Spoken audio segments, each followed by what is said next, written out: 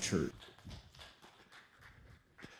It was funny how many people were sharing with me after church service, just, because we're kind of focusing on prayer this morning. And again, just, and we're all like this. I think this is just part of our human nature, is that we pray about things and then we're just shocked, or we're just kind of like blown away that God answered. And there's just kind of that, that sense of, well, you want to just say to him, well, isn't that what you were wanting? I mean, so oftentimes we know to pray, but oftentimes we're blown away when God answers our prayer, and we think like, well, should it really be that way? I mean, so just kind of it's just an interesting dynamic, I think, in our human nature. I want to just be fair, because I did kind of talk at first service a little bit about this, so I want to be fair here as well. And I think every so often, and I'm realizing this is not just us, I think this is just pretty much church in general, and just over the weeks, and I think, sometimes it just seems to kind of go in cycles, where we get people that are in the midst of the service, and people just kind of getting up and kind of walking out, either to go to the bathroom. First service, there's a lot of people going out to refill coffee cups, and so just felt like I really needed to kind of just, again, speak to what happens beyond that. It's just, it can really begin to create distractions within the congregation. It can oftentimes impede the movement of the Holy Spirit. I've been in the prayer room a number of times where, an individual want to kind of start going off in their own direction, or they'll want to start doing some things, and there just are times where Jim has to kind of rein that in and say, you know what, we want to move together in the Spirit. We want to flow together in the Spirit. So it's not just confined to a worship service. And so there just are times where, as a pastor, you kind of just got to get up and just, again, remind people that oftentimes when you're getting up in the middle of a service and you're going out and you're coming back in, it just really creates a distraction. And sometimes we don't think beyond that, just the individual impact, that does have an impact on people around you, especially if somebody's really receiving something from God, and there's just a lot of in and out, that it just becomes very, very distractive. I remember when we were first starting out over at YFC, I remember in the midst of the worship service, we had a woman who came one morning equipped with her own tambourine. And just in the middle of the worship service, she just started beating this tambourine loudly. It was offbeat. And I don't question her heart for worship. I'm sure she was worshiping the Lord. But the dynamic that it created in the congregation was very, very distracting. And it was just really impeding the flow of worship in the service. And so I kind of recognized that pretty quickly. And so I just went over to her and just asked her if she would, please not do that. And then afterwards, I kind of talked with her, that it was distractive, it was disruptive. It really wasn't flowing with the worship team. It was really flowing against the worship team. It was distracting to them. It was distracting the congregation. So I just said, if you're interested in playing the tambourine, we do have a process where we can kind of get you up on the platform. You can practice with the worship team. They'll kind of help you kind of get in sync and know when it's good to bang it, when it's not good to bang. But if you're going to play an instrument, we'd like for you to kind of practice with all of the instruments, just kind of get on the worship team that way. So I thought she kind of got my point. Following Sunday, she came back, tambourine in hand, middle of the worship service. She started banging it, and just, it was, again, very, very disruptive, impeding the flow of worship. So I just went up and took it away from her and said, you can get this back after the worship service.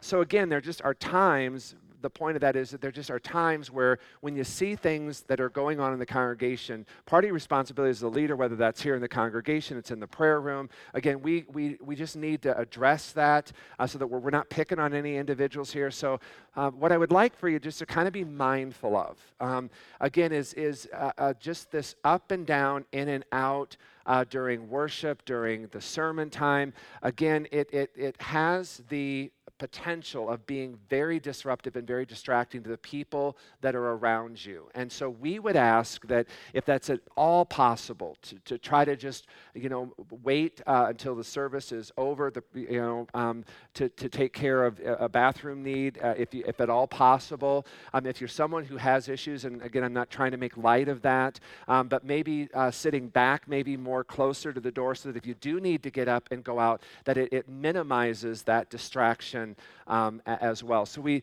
just get comments from people where they just find a lot of that becomes very, very disruptive and distracting in the worship service. So it's not just from my viewpoint up here. We do get a lot of comments from people, and so I just feel a need probably to address that from time to time. It was interesting. Somebody said to me that the church they went to 30 years ago in California, basically said if you ever got up and left the worship service, you did not get back in, regardless. And if you were late, you basically got funneled off into a room where it was all kind of, you were just in an offshoot room, and you basically got to hear what you could hear and see what you could see, but they did not allow that. So I thought that was kind of interesting. Maybe we're just 30 years behind. So anyway, I just want to just kind of give that again just as a word of caution, because oftentimes the enemy can use that, especially if someone's really receiving from God, they're really God's ministering to them, and there just becomes a distraction. All of a sudden, it can break that in what God is doing. So we just want to be really cautious of that, and if you need to get up, that it really is an emergency. So we again just want to just bring that to your attention, and just caution again, just to be very discerning of people around you as well. We're kind of continuing in our series we've been working through this summer, talking about God's favorite stories, and a lot of these are just parables that Jesus told. And so we're going to look this morning at a parable that Jesus told in order to make a very, very simple point. And Jesus' parables oftentimes were really to make a very simple yet a very powerful and profound point. And this morning's parable that we're going to look at is a story that Jesus told regarding prayer. And so the story can be found in Luke chapter 11, beginning in verse 1. If you've got your Bible, I would invite you to open up there. Otherwise, you can just kind of follow along on the screen. And there it says, once Jesus was in a certain place praying. As he finished, one of his disciples came to him and said, Lord, teach us to pray as John taught his disciples. Let me just kind of pause here. I want you to notice how this begins. Jesus is praying in a certain place. It doesn't tell us where. It's really not important. But the disciples either come upon Jesus as he is praying. They're kind of standing there watching him, or they're overhearing Jesus from a distance praying. And as they listen to Jesus pray, they kind of are astounded, and they're kind of taken back by the way that Jesus is praying, to the point they actually approach him and say to him, Jesus, we were so moved by what we heard, by what we saw. We were very moved by the intimacy that was displayed, the way that he was addressing his heavenly Father. Whatever it was, something moved them to the point that they come to Jesus and say, would you teach us to pray the way you pray? Now again, these disciples, they had been raised in an atmosphere of prayer. Prayer was nothing new for them. I mean, they would go to the synagogue daily, and their prayers would be offered. I mean, they were raised in Jewish homes where prayer was a formality. It was very routine. It was normal in their upbringing. So prayer was nothing new to them. However, when they listened or heard Jesus pray, they felt it kind of moved them in a way as if they had never heard someone pray before. It stood out to them that much, that this was something totally new to them. And there again, I think they saw that Jesus had an intimacy. There was something that was so unusual that it was profound to them, something very dynamic in the way that Jesus approached and addressed his heavenly Father. It's also interesting, if you think about this, that the disciples never ever asked Jesus to teach them how to preach. I mean, they had heard Jesus teach and preach to the multitudes.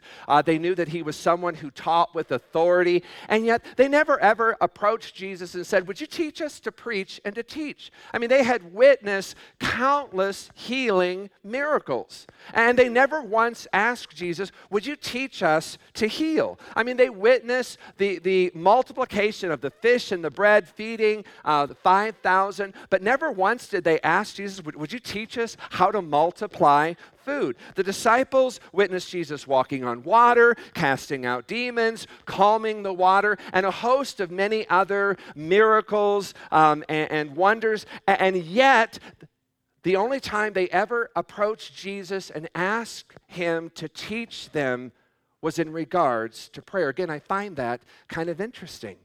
I think those disciples maybe kind of came to understand that everything that Jesus said, everything Jesus did, even the way Jesus was, it all kind of began, or it found its foundation in his prayer life. All of the miracles, the wonders that Jesus did, they were the result or the fruit of his prayer life. Again, teach us to pray, and everything else kind of just falls into place. It seems to be what they're saying. And again, we would do well to make that request of Jesus as well as the disciples did when they came to him and said, teach us to pray. Again, that may be one of the beginning points for us in our prayer life is teach us to pray. I think it's one of the benefits when you go to a place like the house of prayer. We oftentimes get people, I don't know how to pray, and that becomes an impediment to going into the prayer room. And oftentimes I'll say, you know what, one of the best places to learn to pray is by just going and watching and observing, listening to other people pray. But you can learn a lot just by watching other people effectively pray. Now, following the disciples' request in that to teach us to pray, it's interesting that Jesus kind of begins in verse 2, and he teaches them what we all come to understand and know as the Lord's Prayer. And so Jesus, there in verse 2, he says, this is how you should pray. Now, oftentimes, I know I was raised in the Lutheran church. Now, whether they taught this or I just taught myself this, but I always kind of thought that was the prayer that you prayed. And so, if you were going to pray, you just kind of prayed the Lord's Prayer. And it was after I had become a Christian and really learning and just listening to other pastors that I really began to understand this isn't a prayer that you memorize and then just, recite from memory, but it's really kind of a outline. It kind of gives to us the framework of how to pray. And we've done series on this in the past. I'm sure we'll touch on this again in the future. That again, this is kind of a framework that Jesus is giving to the disciples. He gives to us to say, here is how you can kind of pray. Here are some things to pray through. And so he just says here, this is how you should pray. Father, may your name be kept holy. May your kingdom come soon. Give us each day the food we need, and forgive us our sins as we forgive those who sin against us. And don't let us yield to temptation. So this then kind of leads Jesus into the parable we're going to be looking at today, but I wanted to kind of just set up the context of the parable for you. Because this parable really that follows is a part of a whole lesson that Jesus is giving the disciples regarding prayer. Now, this is not just a teaching about prayer, because what they do is they observe Jesus, they approach him, say, teach us to pray the way you pray. And so this is really a prayer as they have seen it embodied or kind of lived through or displayed in the life of Jesus. So the parable that Jesus is giving to them, it's kind of Jesus's attitude toward prayer. This is how Jesus approaches prayer. If he's going to teach someone to pray, this is what he would teach them. If he's going to teach someone how to talk to their Heavenly Father, this is what he's going to teach them. And so this is Jesus kind of saying, I'm going to teach you how I pray, because I believe if you learn these principles, you can pray in the same way. And then he launches there into verse 5 and then says, then teaching them more about prayer, he's kind of given them the model of the Lord's Prayer, and then to build on that, teaching them more about prayer, he uses this story. He says, suppose you went to a friend's house at midnight, wanting to borrow 3 loaves of bread. You say to him, a friend of mine has just arrived for a visit, and I have nothing for him to eat. And suppose the man inside calls out from his bedroom and says, don't bother me. The door is locked for the night, and my family and I are in bed. I can't help you. And Jesus says, but I tell you this, though the man inside won't respond or do it for friendship's sake, if you keep knocking long enough, he will get up and give you whatever you need because of your persistence. So Jesus, in teaching them more about prayer, gives them a story that really involves three friends. A man who is journeying in the coolness of the night because oftentimes the noon or the daytime heat was so intense. So oftentimes they would try to travel in the coolness of the night. He makes his way to his friend's house knowing if he can get there. This is the kind of friendship where he's going to be invited in. He'll have a place to stay. Hospitality will be offered to him. And so Jesus' story is about a man who, after many hours of traveling, arrives on the doorstep of his friend around midnight, sore feet, he's weary and hungry. Now, because it is the midnight hour, it's late, his host suddenly realizes his daily provisions have already been exhausted, and there was nothing in the house left over to give to his tired guest. Now again, in Jesus' day, as he's teaching this, it was considered offensive. It was an extreme insult for someone to be invited or to come into your home and for you to have nothing to offer them. It was just unheard of. And again, remember, most of Jesus' parable, they have kind of these shocking aspects to it. So as the crowd is listening to Jesus tell the story about a man who arrives at his friend's home and there's nothing there to give to the guest, to them, that is just shocking. Wow, I would hate to be in that position. And so at midnight, the host goes to his friend's house nearby to ask him, please loan me 3 loaves of bread so he could fulfill his obligation, his responsibility as host. Now, again, in the tradition and the culture that Jesus is teaching here, it was very customary that during the daytime, the door to your house would just always be open. And it was just kind of a sign. It was a way of saying to people, I'm home, all are welcome, come in, let's sit and visit. And at night, when the door was shut, it was also a sign to people that the household did not wish to be disturbed until the following morning. And so if the door was open, you were welcome. If the door was shut, you just had to wait until the next morning. It's something like what we do if we go to a hotel room. We don't want to be disturbed. We'll kind of put a do not disturb sign outside the door. It's midnight, the door is shut, the house is dark, the household is in bed, the wife, the children are asleep. Come back in the morning, do not disturb. Now, the sleeping man inside is awakened. He's kind of aroused by his friend, and he was not at all pleased at kind of being woken up at that hour of the night. And so he meets this request for the bread with a polite refusal. Now again, Jesus notes in the story that obviously the man's wife, his children, they're all sleeping together. It was pretty, customary in those days to all be sleeping together in one room. So to disturb one, if one were to get up, chances are you're going to disturb the whole household. And so he makes this statement, that I, my wife, my children are asleep. And so he just basically says, go away and come back in the morning. But this friend on the outside has this urgent need. He's kind of in an embarrassing position as host, having nothing to offer his guest, and he is just not going to take no for an answer. And so in Jesus' story, this man continues to plead, to make his request, and the sleeping man inside soon realizes that this guy is not going to take no for an answer. And so he gets out of bed and he gives the man exactly what he requested. Now notice, because this is really kind of the main point of Jesus' story, is it's important to understand, and we'll kind of unpack this together here this morning. It's, again, important. The sleeping man did not give what was requested out of friendship, but he gave rather in response to his friend's persistence.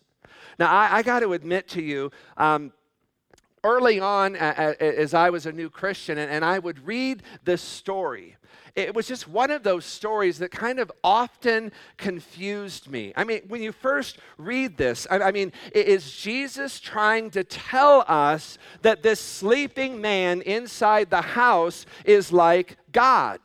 I mean, if you hear the story, this guy goes, he's got a problem, he goes at midnight, bangs on the door, the man inside says, hey, it's midnight, the door's closed, the lantern's dim, I'm sleeping, my wife's sleeping, my kids are sleeping, come back another time. Is Jesus saying God is like that? And then Jesus said the man didn't get the loaves because he banged on the door or because the sleeping man inside was his friends. Jesus said, rather, he got the bread because of his persistence. Now, again, we read Scripture basically through our Western mindset. Our American mindset is kind of how we would read and interpret this story. And so oftentimes we can make the assumption that what Jesus is saying is if you just pester God long enough, just to kind of get rid of you, just to shut you up, he's gonna give you whatever he wants. Now, honestly, this was how I really kind of read and interpreted the story at first. And again, if that is Jesus's point, if that's really what he's trying to convey to us about the personhood of God, to me, this is really no encouragement to pray. As a matter of fact, it's kind of a turnoff to prayer. So we come to this story and we really kind of begin to wrestle with this. What is Jesus really trying to teach us about prayer through this story? Now, the first thing that you need to discover is the word the translators use there for taking the words in the Greek and translating them into English is that word persistence. Some of you may have a different word depending on the translation you're using, but the translation we're using this morning uses that word persistence. And it's really not it's probably not the best word for an English translation. The word in the Greek there is not so much persistence, but rather it is shamelessness, brazen, bold, uncouth, or even rude. So it would really read that the man who came to his friend's house got what he requested, got the bread, not because the man inside was his friend, but because the man outside was shameless, brazen, bold, uncouth, and rude in the way in which he asked. This is what the Bible, this is what Jesus is conveying to them. Now, all of a sudden, this kind of just piques my curiosity. It kind of gets my interest. Now, listen carefully. This is, again, what Jesus is teaching the disciples regarding prayer. We want to pray like you. And Jesus said, well, if you're going to pray like me, here's a story to better understand and to illustrate what that looks like from my perspective. Why did the man get the loaves of bread? What is Jesus trying to tell us here? He said, did the man get them because the guy inside the house was his friend, that they were besties? Was it because he got his friend out of bed? I mean, was it that he just, just nagged and nagged and nagged enough that he finally got his friend out of bed? Jesus said, no, the man got out of bed because the man outside was shameless. He was brazen. There was a boldness in his request. There was kind of an uncouthness of the way he requested. You might also just kind of say he was just downright rude in the way that he asked. Again, Jesus said it wasn't because of friendship. It had nothing to do with their relationship. It had everything to do because he asked. Let me just kind of give this to you in a contemporary way. And you may have been that one that, did you come one time when we broke down in our van? Was that you? Okay. we were driving back to Mason City. I think we were coming back from the state fair or something. It was during the summer, and we were just kind of coming back up. And I think we were like about 20 miles outside of Mason City. Hot, tired. I don't think the air conditioning worked in the vehicle we were in. So we're driving back, and I think it's probably like about 20 miles outside. We're on, I think, Interstate 35, and the car we were in just completely gave out. And, it's just one of those things where you kind of just had enough, just kind of coast on the side of the road, and the engine went off, and we could not get this car to start back up. We sat there thinking maybe it was just overheated. We sat there, we waited, we tried everything we did. We could not get this vehicle to start back up. And so put yourself in that position. Now you're sitting there, the vehicle is dead, it's not going anywhere, you're hot, you're tired, you're so close to home, you just want to get home, you want to be done with this. And so I could have sat there, and Janie and I could have sat there in the car, and we could have talked about, we ended up calling a friend of ours, but we could have just chosen to sit there and talk about what an incredible friend this person was. And maybe it was Arv. Oh, that's right. Okay, now I'm remembering the story now. Because we had such a large family, they had to send 2 vehicles. No, okay. And it makes the point all the more in that. So we could have sat there and we could have just talked about what a great person Jim and Arv were. Jim and Arv, they are such great friends.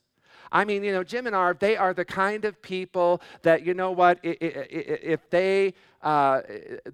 they'll just stick with you through thick and thin. I mean, there's nothing Jim and Arv wouldn't do for us. And we could have just sat there and we could have just talked endlessly about what wonderful people Jim and Arv were, what honorable men they were, how we just valued their friendship, how we esteemed their friendship, that they love to give, they love to serve. Oh, they're just those kind of people. And we could have just sat there in that car and gone on about our relationship with Jim and Arv. But do you know what actually changed was when we got on the cell phone and called them and said, we have a need. Our car broke down, we're stranded, we're hot. Can you help us? We could have talked about the relationship that we have with Jim and Arv. What a wonderful relationship. What a great friendship we have with Jim and Arv. There's never been a friend like Jim.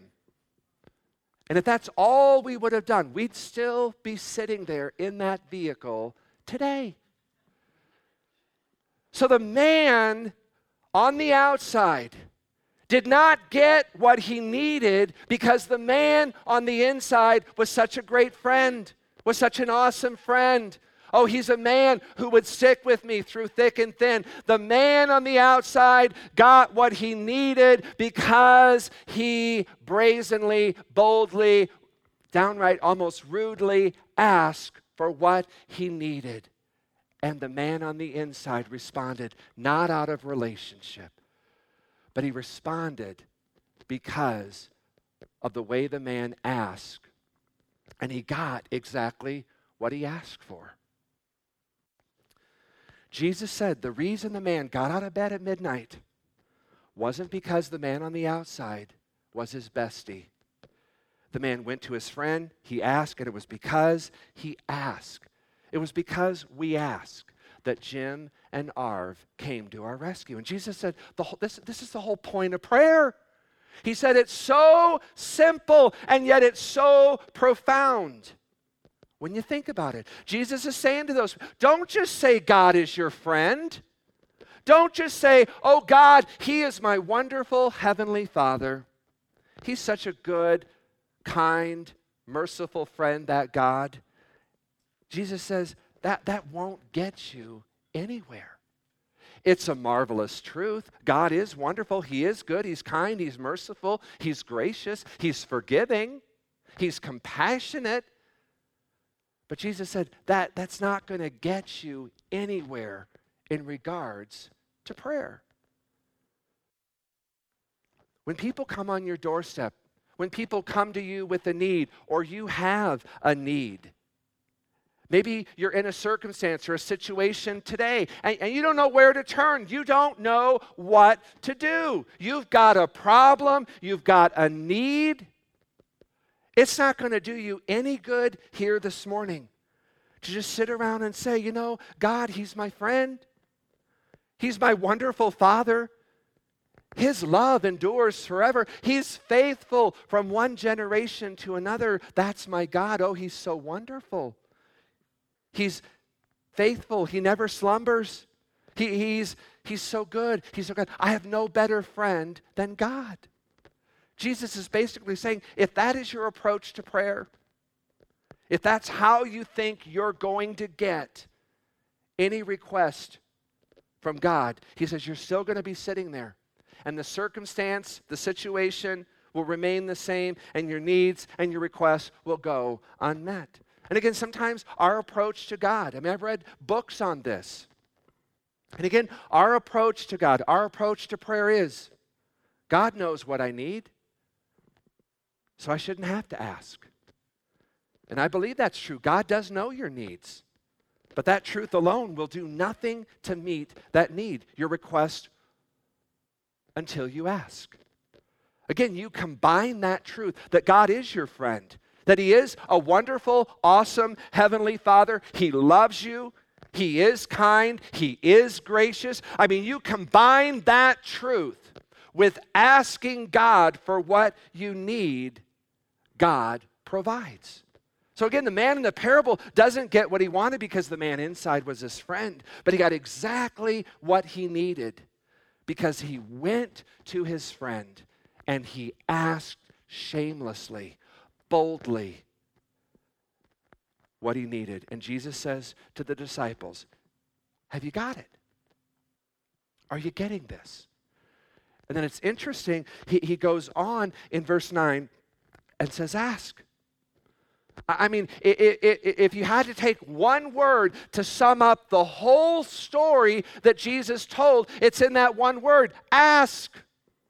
And it shall be given to you. Seek, and you shall find. Knock, and it shall be open to you. For everyone who asks receives, and he who seeks finds, and to him who knocks it shall be open. The Amplified Translation says it this way: ask and keep on asking, and you will receive. Seek and keep on seeking, and you will find. Knock and keep on knocking, and the door shall be opened to you. And what that means is if you have a need right now, ask. If you have another need in another hour, ask. If you have another need in 2 hours, ask. Ask and keep on asking. Seek, keep on seeking. Knock, keep on knocking. Whenever there's a need, ask. Whenever there's a problem, seek. Whenever there's an issue, knock. Jesus says this is really the heart of prayer. Ask. James 4:2 kind of concurs with Jesus' statement when it says, you do not have because you do not ask. 1 John 3:22 says, whatever we ask, we receive from Him. And over and over and over, Jesus affirms what He's trying to teach the disciples regarding prayer. Now again, it seems trivial. Wake up a whole family, wake up a whole village because one man needs some bread. And Jesus says that is the whole point of the story. Jesus is basically, again, revealing to them the heart of God in this parable. He says God loves you. God takes great delight. It joys the Father's heart to give you what you need when you ask for it.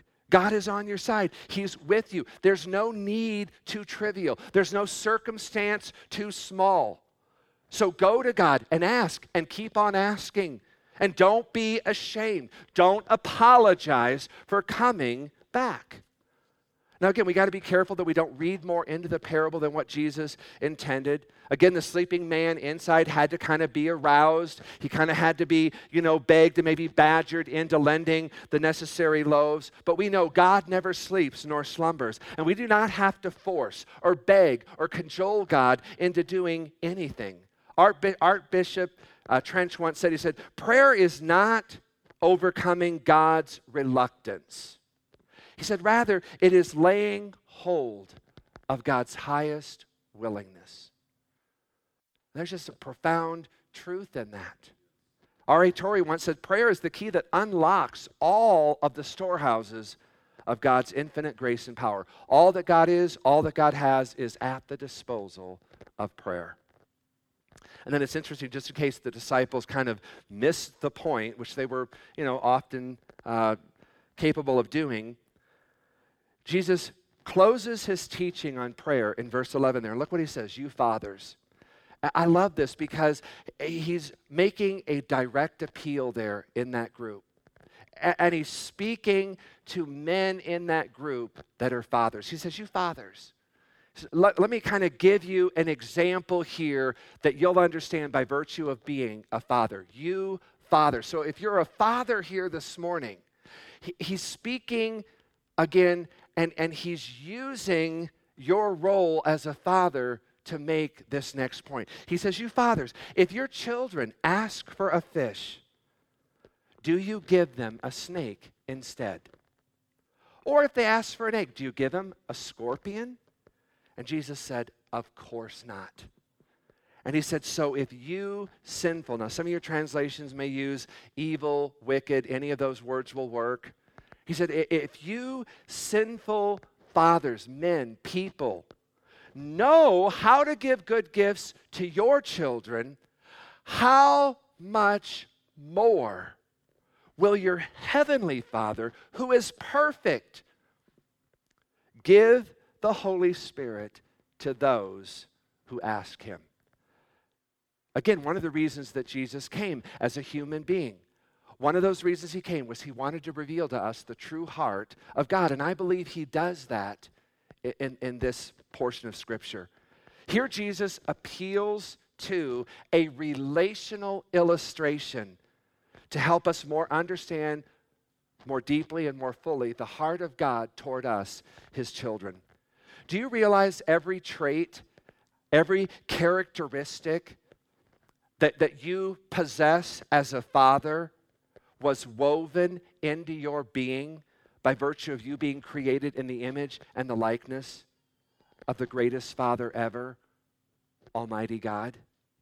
I mean, I often will say, where do you think you got the ability to be a good father? Again, none of us are perfect. None of us, bat 1,000 when it comes to being a father. We fall short, probably more often than we want or wished. But oftentimes, those good, those solid, those admirable, those awesome traits that you possess as a father, do you know where that came from? Do you know how you got the ability to do that?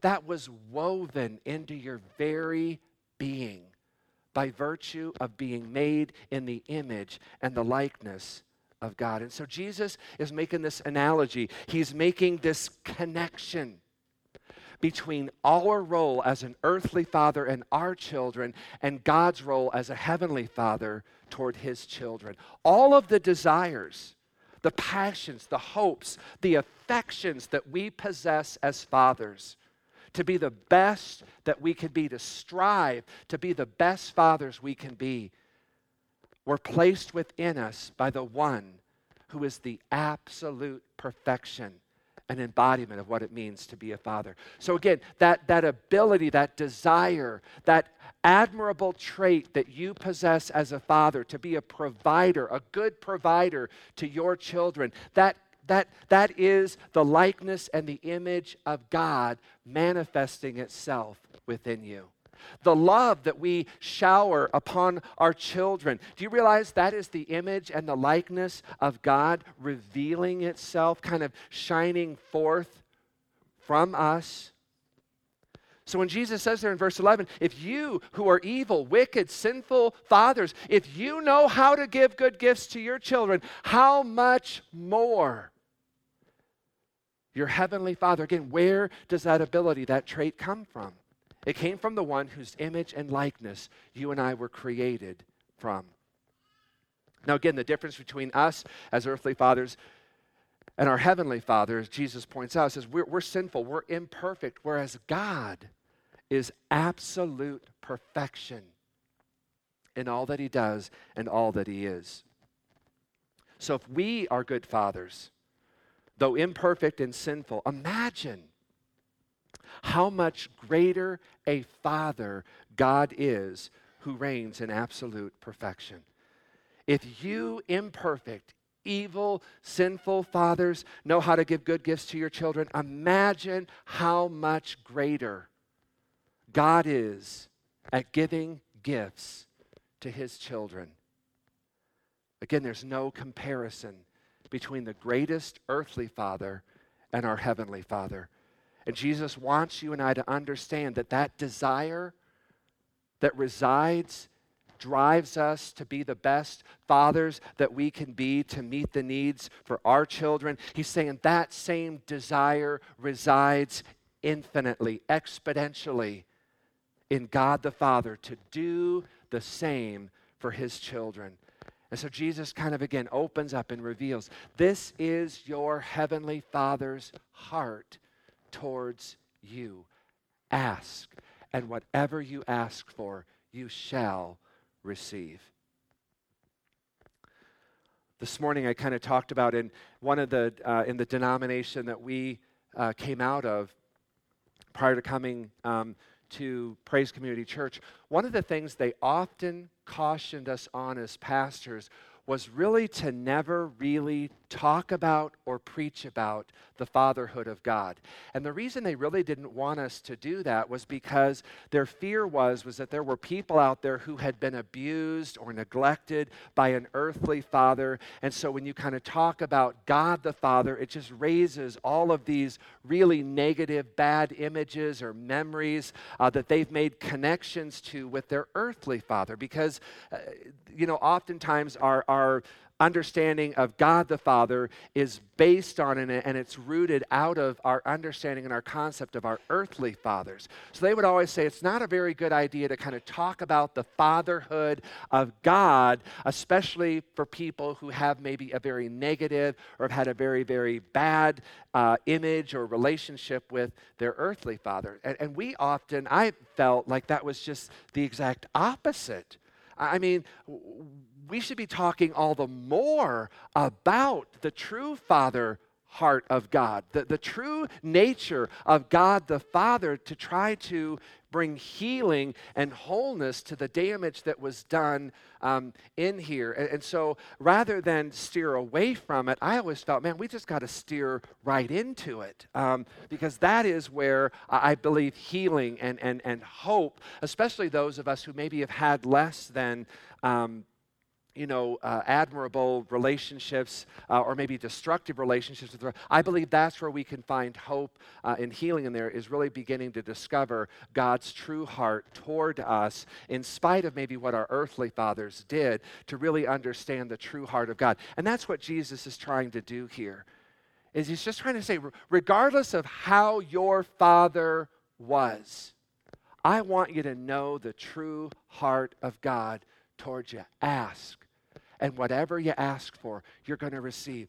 Seek, whatever it is, you're going to find it.